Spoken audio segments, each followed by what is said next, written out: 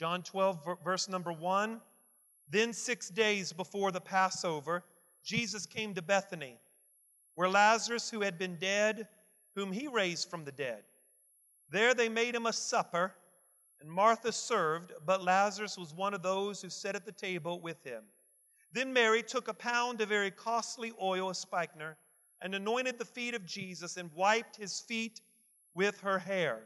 And the whole house was filled with the fragrance of the oil. But one of the disciples, Judas Iscariot, Simon's son, who would later betray him, said, "Why was this fragrant oil sold for 300 denarii and given to the poor?" Thus he had said, not that he cared for the poor, but because he was a thief and had the money box and used to take what was put in it. But Jesus said, "Let her alone. She has kept this for the day of my burial. For the poor you will have with you always, but with me you do not always have." This morning I want to preach on the thought, responding to God's goodness. Responding to God's goodness. I didn't know what Sean was going to lead in worship, but the first couple songs this morning is about God's goodness, and that's exactly what I'm going to preach on, God's goodness. All right, Heavenly Father, we thank you for your word today. We pray, Lord, that you would open up our ears and our hearts, that we would hear you. And Father, I pray that we would not only hear your word, but we would pay attention to your word. That your word would take root in our heart and our life, and that, God, we would be faithful. God, we would be fruitful. In Jesus' name, and everyone said a great big amen. How many would agree with me that God's been good to you? Now, we have a church lingo, don't we? If somebody asks you, "How are you doing?" your response would be, "I'm blessed and I'm highly favored." That is a cliche we used in church, right? We use those cliches all the time. I'm blessed and I'm highly favored of the Lord. You know? Or we use the cliche that God will never put anything on you more than you're able to bear. We use the cliche that cleanliness is next to godliness. Am I right about it? Now, how many knows that those cliches are not really found in Scripture? But I guess if we were writing a Bible, they would look pretty good as Scripture, wouldn't they? Amen. They're not necessarily in Scripture, but we use those cliches because we want to stay positive. We want to live a positive life. I mean, who don't want to be positive? Who don't want to live a positive life and a successful life and a happy life? Every one of you desire that. You desire to live a life that's happy and successful and pleasing to God, and not only pleasing to God, but pleasing to others. And I think that's commendable. I think it's commendable that we want to live that type of life. Nobody wants to be a loser. Nobody wants to be a failure. Nobody wants to be labeled as a loser. How many in the building wants to be a loser? Nobody wants to be a loser, because there's an innate desire within all of us to be somebody. There's an innate desire within us to be great. Pastor Larry, there is nothing wrong with us asking the Lord to use us greatly. You remember the sons of Zebedee was with their mother and came to Jesus. And the question was of their mother, can my son sit on the right hand and can my other son sit on the left hand? You know what's interesting about that scripture? Nowhere does Jesus rebuke the woman for wanting her children to become great. There is nothing wrong with wanting to be great. There's nothing wrong with being successful. There's nothing wrong with living a happy life. But I want to remind you something, that I think that what happens in life is our quest to be happy, our quest to be successful, our quest to achieve the ladder of success, we forget to respond to God's goodness. In other words, we forget everything that God has already done for us. It's like we're running so hard. We're going after our dreams. We're going after our passions. We're going after our talents. We're going after everything that God told us we can do. And in the midst of that, we forget what God has already done for us. We forget everything that God has done. Sometimes I believe that we are suffering from spiritual amnesia. You know what amnesia is? It's when you forget things. And sometimes I'm convinced that in our spiritual life, some of us are facing or we are dealing with spiritual amnesia because we are forgetting what God has already done. Oh, yes, I know you want to be successful. I know you want to be happy. I know you want to live a life that pleases God. But in the midst of that, don't forget to remember what God has already done for you. Is there anybody in the building that can wave your hand and say, I remember when I was sick and the doctor gave up hope on me and God healed my body? I can't forget about that. Is there anybody that can wave your hand? Is there anybody in the building that you were addicted to drugs and you had no way out? You were so addicted that you were as low could be, and you had lost all help. You have lost all hope. You didn't know what to do. But at the midnight hour, God stepped in and brought you from the pit and brought you to the palace. Is there anybody that can wave your hand and say, preacher, I can testify to that? Is there anybody in here that your marriage was falling apart? And when you thought all hope was gone, God stepped in and brought both of you closer than you've ever been.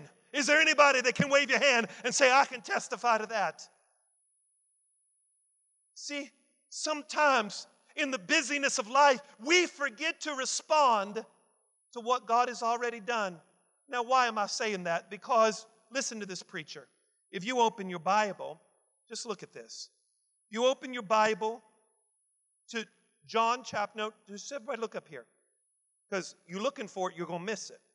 John chapter 11 is the chapter before the chapter I just read. Is that right? How many knows 11 comes before 12? Did I read John chapter 12? Did I read John chapter 12? There you go. What comes before 12? 11. Now, what happens in chapter 11? A man by the name of Lazarus, he was what? He was dead. As a matter of fact, Pastor Orlando, he was so dead, the Bible says he was stinking. As a matter of fact, he was dead 4 days. And do you know Lazarus? He had 2 sisters, Mary and Martha. And the Bible says these 2 sisters came to the Lord and said, Lord, if you would have been here, my brother would have never died. And what was Jesus' response? Oh, don't worry about it. He's just sleeping because I'm the resurrection and I'm the life. And how many knows the story? Jesus went, told him to roll away the stone, and that 4-day dead body got up out of the ground and began to walk. I don't know about you, but that's a miracle right there. Now, what does John chapter 11 have anything to do with the scripture I just read to you? Well, guess what? The Bible says, now the 6 days before the Passover, verse 1, Jesus came to Bethany. You see that? Where Lazarus, who had been dead, had been raised from the dead. There they made a supper, and Martha served. And then Mary took some oil to his feet. You see what's going on here? So what are you saying, Pastor? Don't lose me. These 3 people decided to respond to the goodness of God. What was the goodness of God? He raised Lazarus from the dead. I don't know about you, but that qualifies for God being good right there. Somebody say amen. God's a good God. And because God was a good God, guess what happens? Mary and Martha and Lazarus said, Jesus, come to Bethany. The least we can do is make you a fried chicken dinner. Can somebody wave your hand and say amen to that? Mashed potatoes, green beans, corn, gravy. Come on, somebody. Brown gravy. There you go, Pastor Orlando. Come on, somebody. Hot rolls with butter. And Mary and Martha said, the least thing we can do is cook you a dinner. Now, let me ask you a question. How do you respond to God's goodness when He raised you from the dead? Is a chicken dinner sufficient? I mean, how do you really tell God, thank you? How do you really tell God, I appreciate what you did for me, Lord? I was sick. I died. I was in the tomb for 4 days. You mean to tell me all they could do is give Him a supper? I don't know about you, but if I was dead and God raised me back to life, I don't know what I'd do. I'd probably make Him a chicken dinner. I'd take Him to the movies. Come on, somebody. I'd buy Him a new suit. Come on, somebody. But God's so good that Martha and Mary said, Lazarus, tell your best friend Jesus to come to the house because I'm going to make him a dinner. Because God's good. I've got to stop here and ask the question, how do you respond when God's been so good to you? Well, Mary and Martha and Lazarus said, let's invite him to the house and we'll make a dinner for him. And in this story, you see 3 people responding to God's goodness. Now let me stop here and preach just a little bit. And I don't mean to get on your toes, but if I do, just say ouch or oh me or amen. Is that all right? I don't understand how God can be so good to you and we sit at the church pew with our arms folded. Can I just preach there? I don't understand how we can sit there as a bump on the log and not do anything when you know God has been good to you.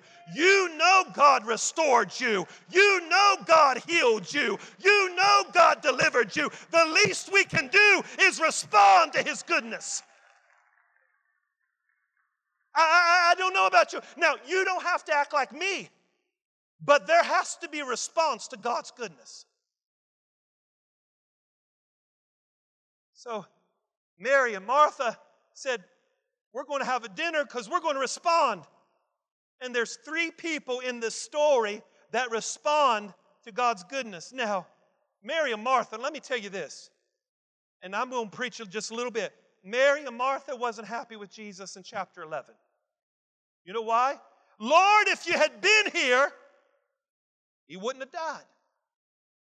But chapter 12, they're celebrating Jesus. I think that's a picture of our life. Sometimes we get frustrated with God.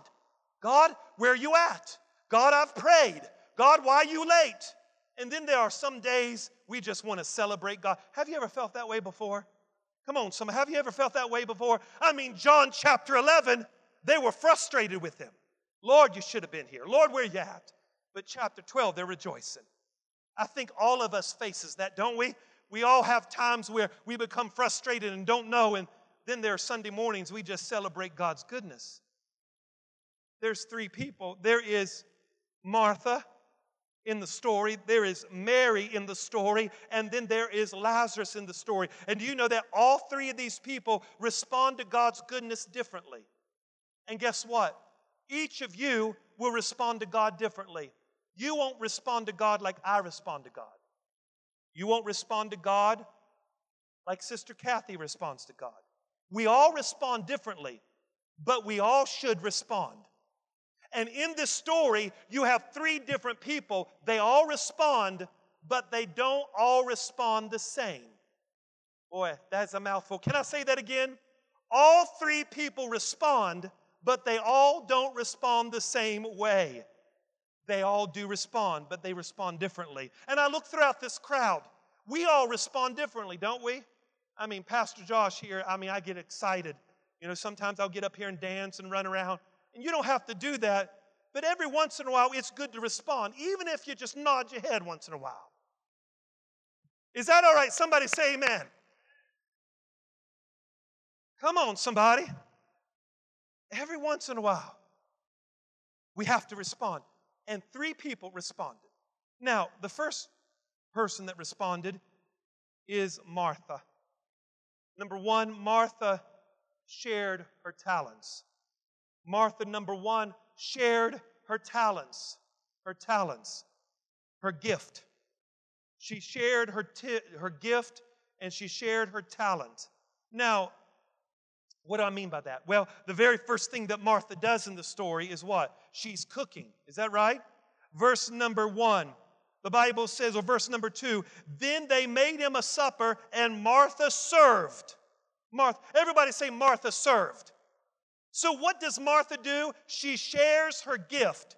And you know what her gift was? It was hospitality. Because we find in the book of Luke, Martha doing the same thing. So throughout the scriptures, you find Martha doing the same thing. She's always serving. Now, I've heard sermons where we have put Martha down. But let me remind you that we have to have people in the church like Martha, and we have to have people who serve, because serving is their gift, and that is a response to the goodness of God. They may never get up to preach.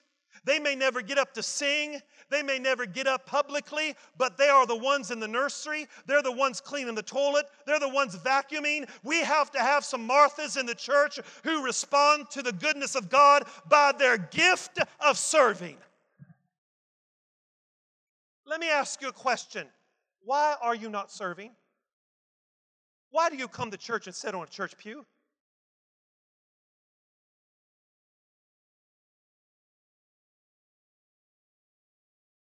Do you view church as a shopping cart?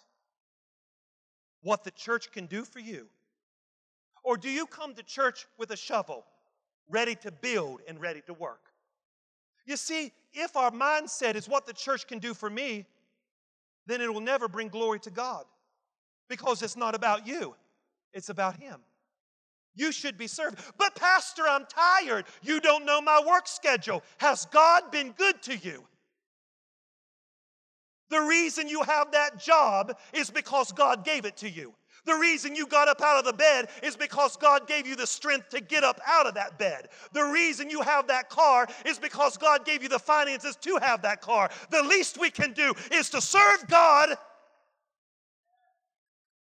Is there anybody in the building? You say, Pastor, if I don't preach, then I'm not going to serve. Do you know why it's hard to get people to serve in the church? Oh, don't lose me.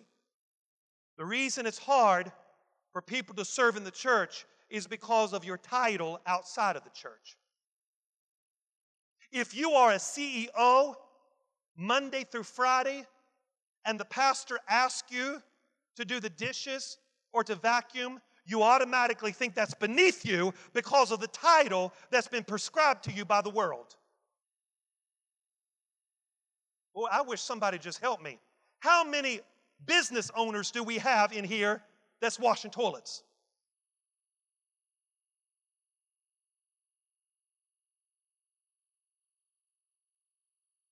The struggle is you have the title of the world and you think serving in the church is beneath you. But let me just remind you, when God saved you, you were beneath God. Boy, that was some good preaching. When God saved you, you were beneath God, and God did it anyway. There should be nothing beneath you. Service is the gateway to greatness. It's a shame if I got to get up here and beg people to work in the nursery.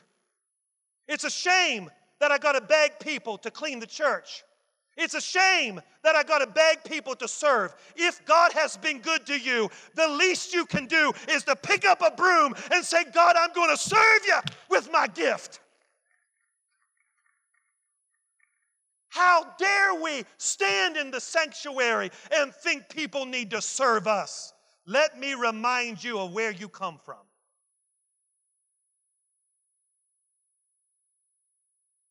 If you don't got a servant's heart, then you're not called to this church. Because that's our mission. And that's scripture. And that's biblical. And we're going to be a biblical church.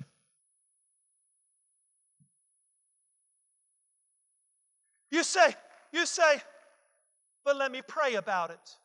My dear brothers and sisters, don't say that. It's not in the scripture to pray to serve. If you don't want to do it, just say you don't want to do it. But don't throw the God card. I'm going to press rewind there, Pastor. Don't throw the God card. People say, the Lord is calling me to another church. No. Just be honest. Quit throwing the God card. God told me to leave my spouse. God didn't tell you to leave your spouse. Quit throwing the God card. Come on, somebody. I wish somebody just say preach on preacher right there. And so Martha gave her service of hospitality. She served. She shared her gifts and she served. Why? Why did Martha serve?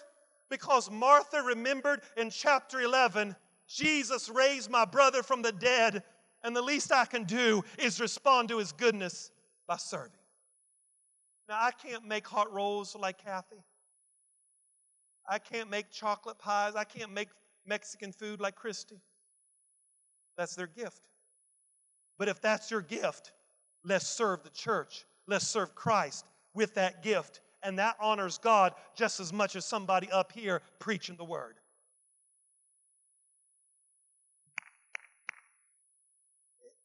Y'all quiet today. I don't know if I'm just hit a nerve there. Y'all still love me? Can y'all wave, nod your head? Just blink at me, let you know you're. Come on, is there anybody? Come on, somebody. Just wave back there. There you go. There's wave. Service. I don't understand how the Holy Ghost can be on the inside of you, and you got the Holy Ghost inside of you, and you won't serve. I just don't understand. There's no desire in you to do anything. There's no desire in you to shake people's hands at the door and be a great. There's no desire in you to get up off the seat and do something. The Bible says in Acts chapter 1, when you get the Holy Ghost, you will be a witness to all nations. The Holy Ghost is not to sit in a church service and speak in tongues. The Holy Ghost is for you to get up and serve the body. Serve. Do something. This scripture teaches us that one of the ways to respond to God's goodness is you got to share your talent. You got to serve. And then you have another person comes in, and her name is Mary. And what does Mary do? Mary gets some oil, right? She gets that oil out, and she breaks the seal. She goes over to Jesus, and she begins to anoint his feet. Now, that is taboo. For women to wash a rabbi's feet, that's probably not a good idea, especially if you do it with your hair. Can I hear an amen? So the Bible says she used her hair. Now, anytime women would let down their hair, it was a sign of intimacy. So you can just imagine they're eating their fried chicken and Martha's serving. And all of a sudden at the table, this woman lets down her hair. Now, I don't know about you, but that would make me uncomfortable. Because I would say, can I at least eat my green beans first? I mean, come on here. Can I hear an amen? But she gets up off the table and she breaks the seal, goes over there, and she uses her hair, which it's taboo. You don't ever do that in the Middle East. Women always had their head covered. And you never shown your hair unless you were intimate with your spouse. She removes her head covering and she lets down her hair and breaks the oil. The oil was a year's worth of wages. A year's worth of wages. So it meant something to her. So she breaks it and she begins to wash his feet. Now get this. How did she respond to God's goodness? She's thinking to herself, Lord, I remember a few weeks ago my brother was sick. He was in the tomb for 4 days. I had given up hope. I had lost all hope. and you came and raised my brother from the dead after 4 days, and the least I can do is to get my oil out. I can't cook like my sister. I can't make the hot rolls like my sister. I can't serve like my sister, but I do got some treasures that I can give to you, Lord. There's something that I can do. I am not her, but there's something I can do. And you know what she did? Number 2, not only did Martha share her talent of hospitality, but Mary sacrificed her treasures. So one of them shared hospitality. They served. The other one sacrificed her treasure. What do you mean, Pastor? That bottle of oil was her treasure. It was worth a whole year's wage. And you know what she was doing, Sister Kathy? When she broke that, she is saying this: Lord, I am responding to your goodness. I don't know how to cook like my sister, but I got a whole year's wage I can give you, and I give you of my money. Oh, it's getting quiet now. We don't want to hear about this, do we? One of them served hospitality. The other one sacrificed their treasure. She gave a whole year's wage at his feet. And isn't it interesting? Don't lose me. She broke it. She used a whole year's paycheck. A whole year's paycheck. She put it at his feet. And she wiped his feet with her hair. You know what she was doing? She was mixing her offering with worship. And that's when you come to church, when we receive the offering, it is just not an offering. You've got to mingle it with your worship. Because when you mingle your offering with your worship, it becomes a sweet aroma to the nostrils of God. And when she began to break it and wipe his feet with her hair, it caused a sweet aroma. I don't know about you, but when I give of my tithe and offering, I want it to be a sweet aroma to the Lord, and I want to do it as an act of worship. The Bible says in Malachi chapter 3 and verse 1, "You have robbed me," says the Lord. "You have robbed me of your tithe and of your offering." I'm wondering, how many robbers do we have this morning? Oh, believe me, you find the money to do what you want to do. Do you put God first in your finances? 10th. The Bible says in Malachi chapter 3 that you say you haven't robbed me, but the Bible says in Malachi chapter 3, you've robbed me with your tithe and you've robbed me with your offerings. Ladies and gentlemen, the reason you are blessed is because of His goodness. And as you give your tithe, do you know what you're doing when you give your tithe and when you give your offering? You are acknowledging that money does not have a hold on your life. Money does not control you. God is your source. God is your provider. And you give as an act of faith and trust that He is your provider. Now, isn't it interesting? Don't lose me. When she broke it, guess what Judas said? Judas said, "Now, Lord, if she would have known, we could have used that money and fed the poor with it." Because isn't that what happens with money? God says to be faithful with your tithe and offering, and you always got another voice telling you, "Oh, that's too much. Don't do that. Don't do that." There's always that other voice. It's the voice of Judas. But it's interesting that we don't have that voice when we buy something we want. As a matter of fact, we have another voice. We try to talk ourselves in why we need that.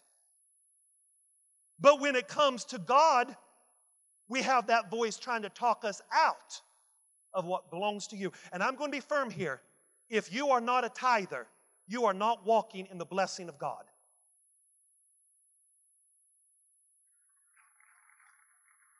You're not walking in the blessing of God.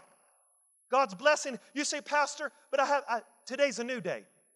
Decide today that a tenth of every dollar belongs to God. Well, I'll do it when I get a big paycheck. No, if you can't be faithful with $1, you're not going to be faithful with $100.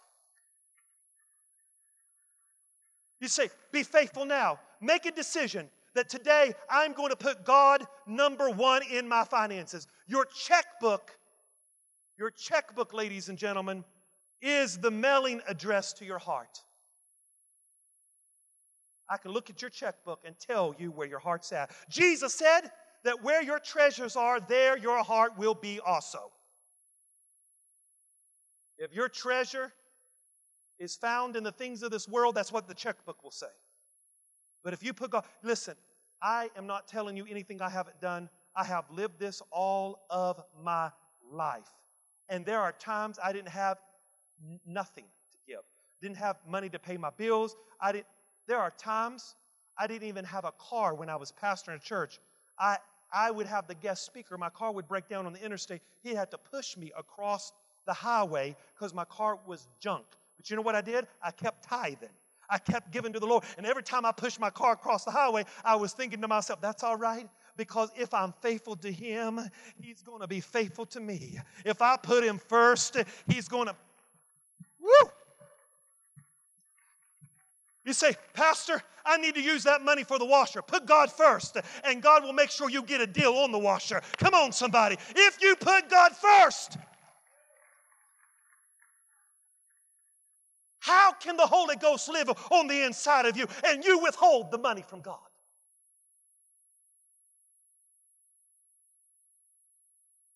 How can you say you love God and on the inside of you, you can't let go of it?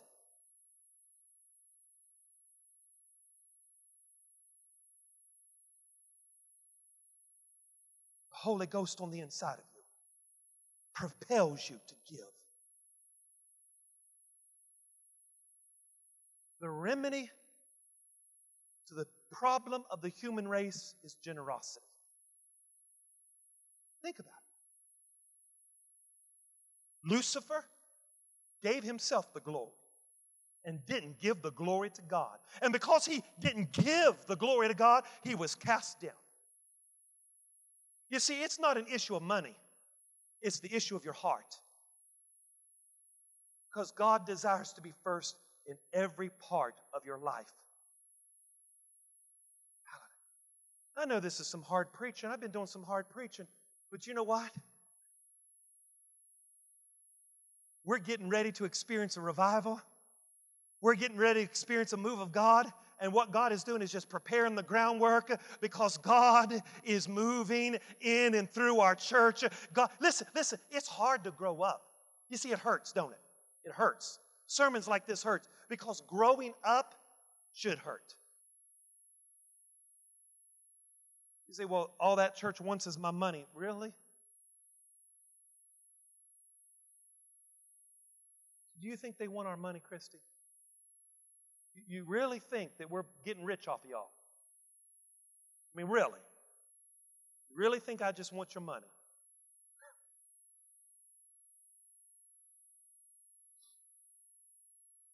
It's not money. Money is a piece of paper with green on it, backed up by the government. You think God wants that? God wants to make sure that don't control your life and don't have your life. You think God is really after paper. But paper has a lot of you all.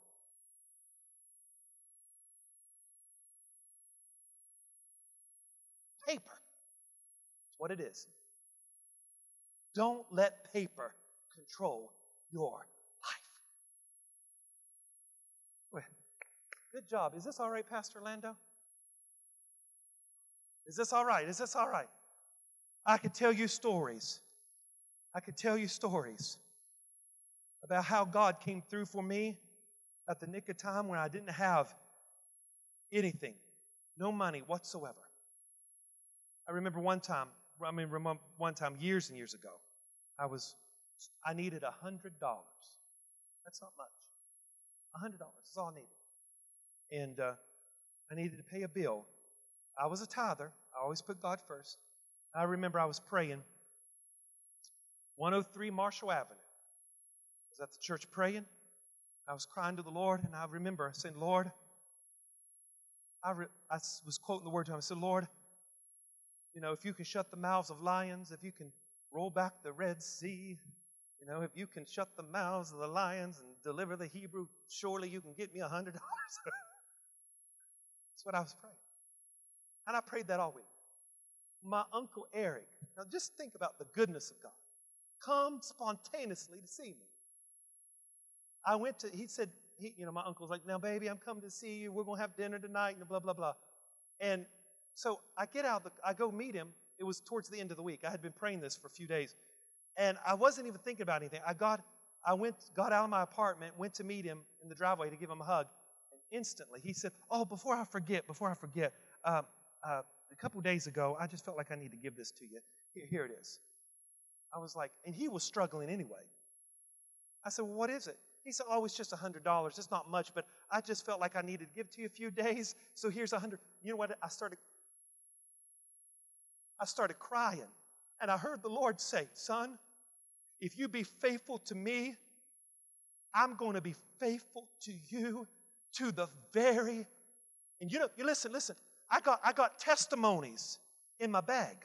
And every time I'm struggling, I just look back and pull out a testimony and read it and say, oh, sorry, I'm going to be all right. I'm going to be all right. God's going to provide. Because I remember in chapter 11 how God was good to me. I remember in chapter 11 how He brought me out. I remember in chapter 11 how He saved me and provided for me.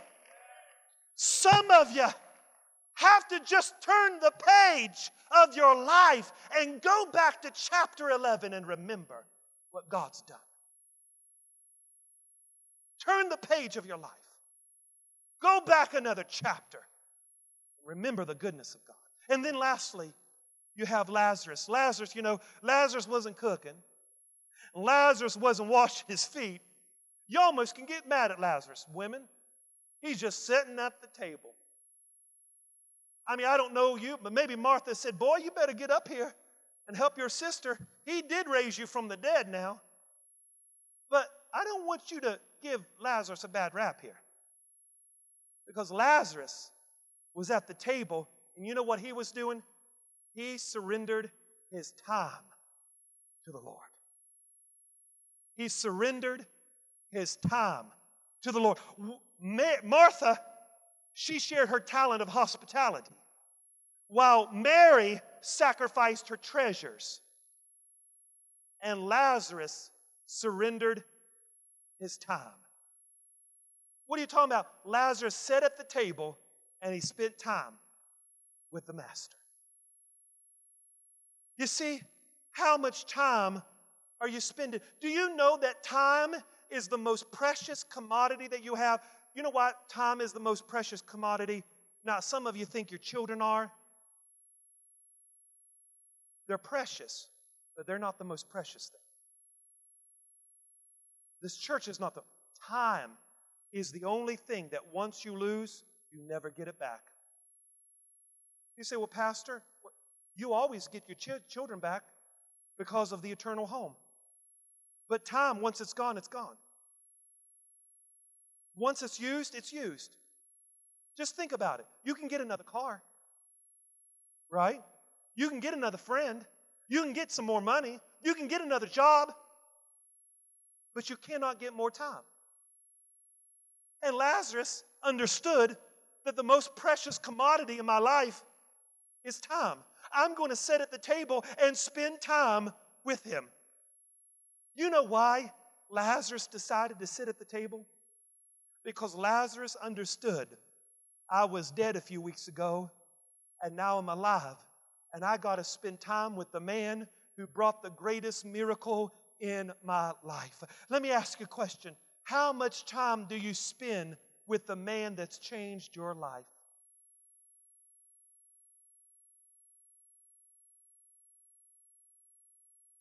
We live in a society. Now, I know I'm stepping on your toes, but let me just remind you, church does not wear anybody out. If you go to church all week, Sunday morning 2 hours, Sunday night 2 hours, and Wednesday 2 hours, that's how many hours? And it's not going to wear you out to come. That's 6 hours in 1 week.